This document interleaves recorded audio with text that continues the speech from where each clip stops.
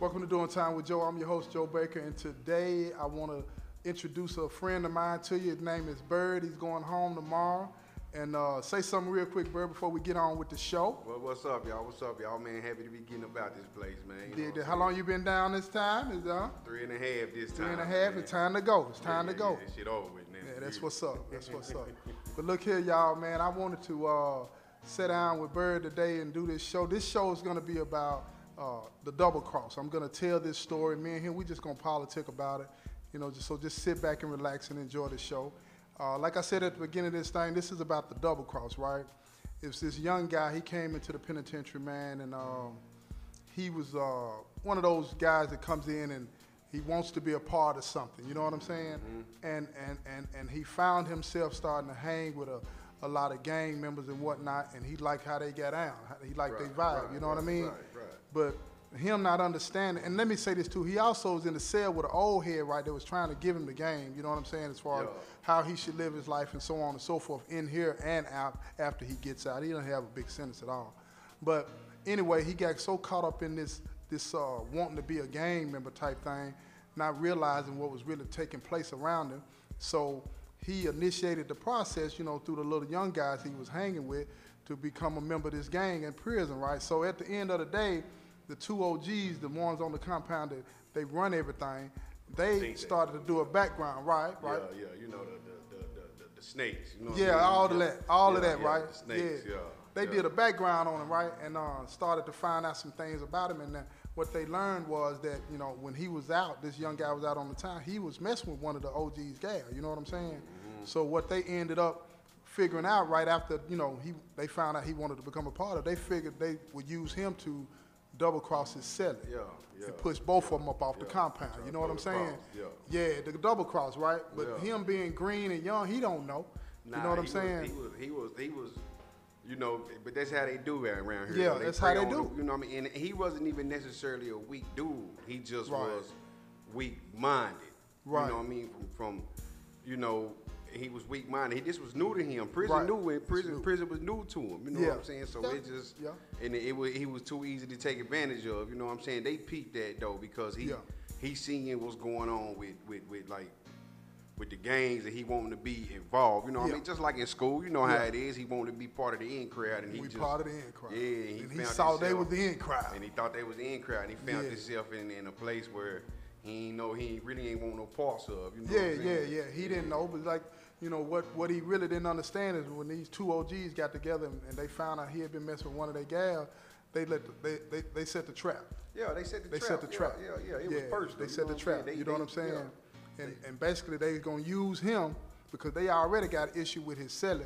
Right. But his cellie kind of like, I don't know, I guess he kind of like persona non grata, hands off, right? Because he cool with all the gangs on the compound. So you push on this old head, you gonna have problems, right? Yeah.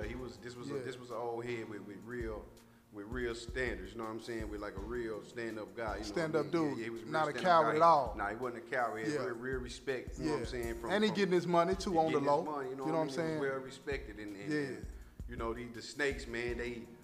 You know what I mean? A lot of some of it be about money, but a lot of it just be about hate, man. And it just seemed like, because it was enough money for everybody. In my eyes, I think it's always enough money. It's always enough for everybody. You know what I mean? But they just was on some snakes, some hate and greedy shit.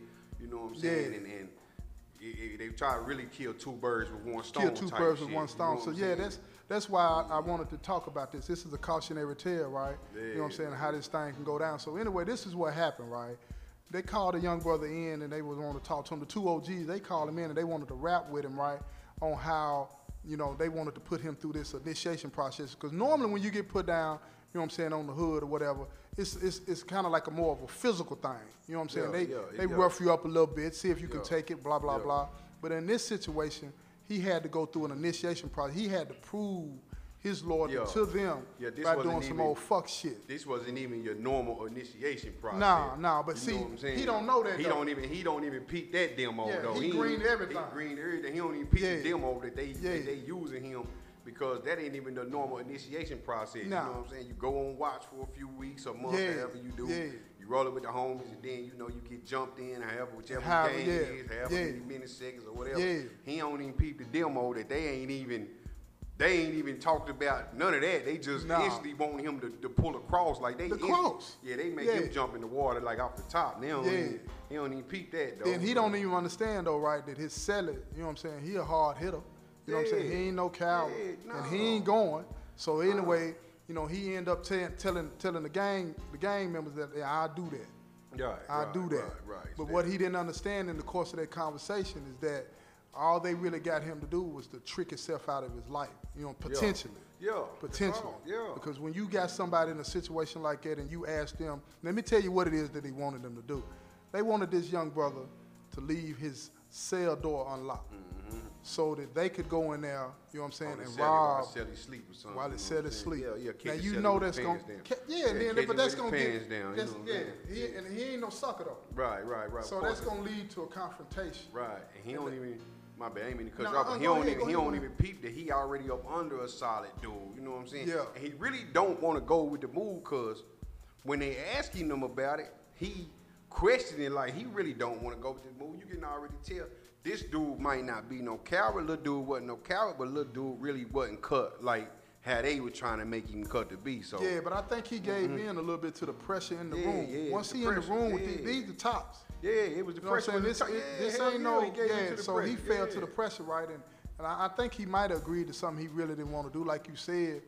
But once he agreed to the plot to leave that cell door open so they could go in there and rob him, it is what it is. Man. Yeah, it is what it is. Yeah, you done agreed now. You know what it ain't no out. Ain't no way out of this. Ain't no way out of this. In the water now, you got to swim. Now to see swim. Yeah. You know but another thing about that I would like to point out to people is that, you know, what is it that makes us want to be validated? You know what I'm saying? Even when it's some bull, right? Because in that room, you know he really don't want to do it, but then at the same time, he wants to be with them, but he probably starting to see that they on some shit and the whole other organization on some shit. He peeping but that. He peeping that, but he wants to be validated. Man, it's crazy, and it's a human.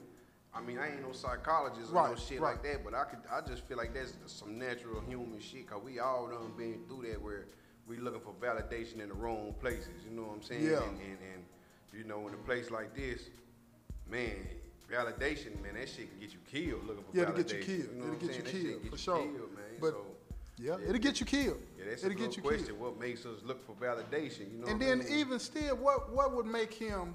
What do you think prevented him from walking out that room? Was it fear? Was it just fear? Man, I'm thinking, cause it's fear of being an outcast, being an outsider. I noticed that criticism, no one likes to be criticized. You know what I'm saying? Yeah. So I'm thinking the main thing was fear, but it might have not all been physical fear, because he could have told them he wasn't down, and they wouldn't have jumped on him. They just would have just been like, oh yeah, you ain't shit. It was the fear of the criticism, the fear that being rejected. It was the fear of being rejected. Them telling him, all right, go ahead, bust a move. You know what I'm saying? That's what I'm thinking. You know what I mean? Because so he was scared of being rejected. Yeah, he was scared of being rejected. And then, you know, once you be rejected in a place like this, you know what I mean? You on your own, man. Man, you on your own, man. You start looking like lunch meat to the wolves, and you know. That's hard for a person that's been in prison for a while. That's hard for a person, even the OG dude. You know what I mean? Even for him, you know, he might not be no coward, no sucker, but he's still worried about what's going on. You know, he still know he can't really go against the game. Yeah. You know what I'm saying? But the game got rules. They might be bullshit, but they got rules, right? They got rules, man. Yeah. So dig that, man. Let me say this before we wrap up this part of it. You know what I mean? I think that one of the main reasons that I wanted to do this type of show with you was to try to point out some of the things that people struggle with in here and out there. This ain't exclusive to prison. You know what I'm saying? This go down in the hood every day. What is it that makes people want to be validated? And what is it that makes people, you know what I'm saying, not have that strength to get up and walk away? And you pointed out, you know what I'm saying, in a way that really made me understand and think about it, was that rejection. You know, most people don't want to experience that. And I can speak to that personally, you know what I'm saying, through my book that I wrote, Becoming a Murderer, How Trauma Affected My Decisions. It's available on jtb3.org. Go check that out. You know what I'm saying? But I can understand what it feels like to be rejected. Of course. But this is not just in casual relationships and type of thing. This is even in situations where your life might be potentially in danger. Right. You know what I'm saying? You don't have that courage to say that. And a lot of people, you know what I'm saying, come with this Nancy Reagan type thing, just say no. Right. It's not that easy. Yeah, you be in so much fear of being rejected that you will literally put your life on the line. Yeah, you put your life on the line. You will literally, you so put your life on the line. Being rejected that you will risk being hurt. Like like I said, we done all been through that. You know what I mean? But it's ugly and it's scary, man. It's a scary situation. So I don't know. That's that trauma, man. That's that trauma. You know what I'm saying? But look here. What we're going to do right now, we're going to wrap this thing up, right, on this first episode, you know what I'm saying, of the Double Cross. This is another episode of Doing Time with Joe. We're on here with Bird, and peace.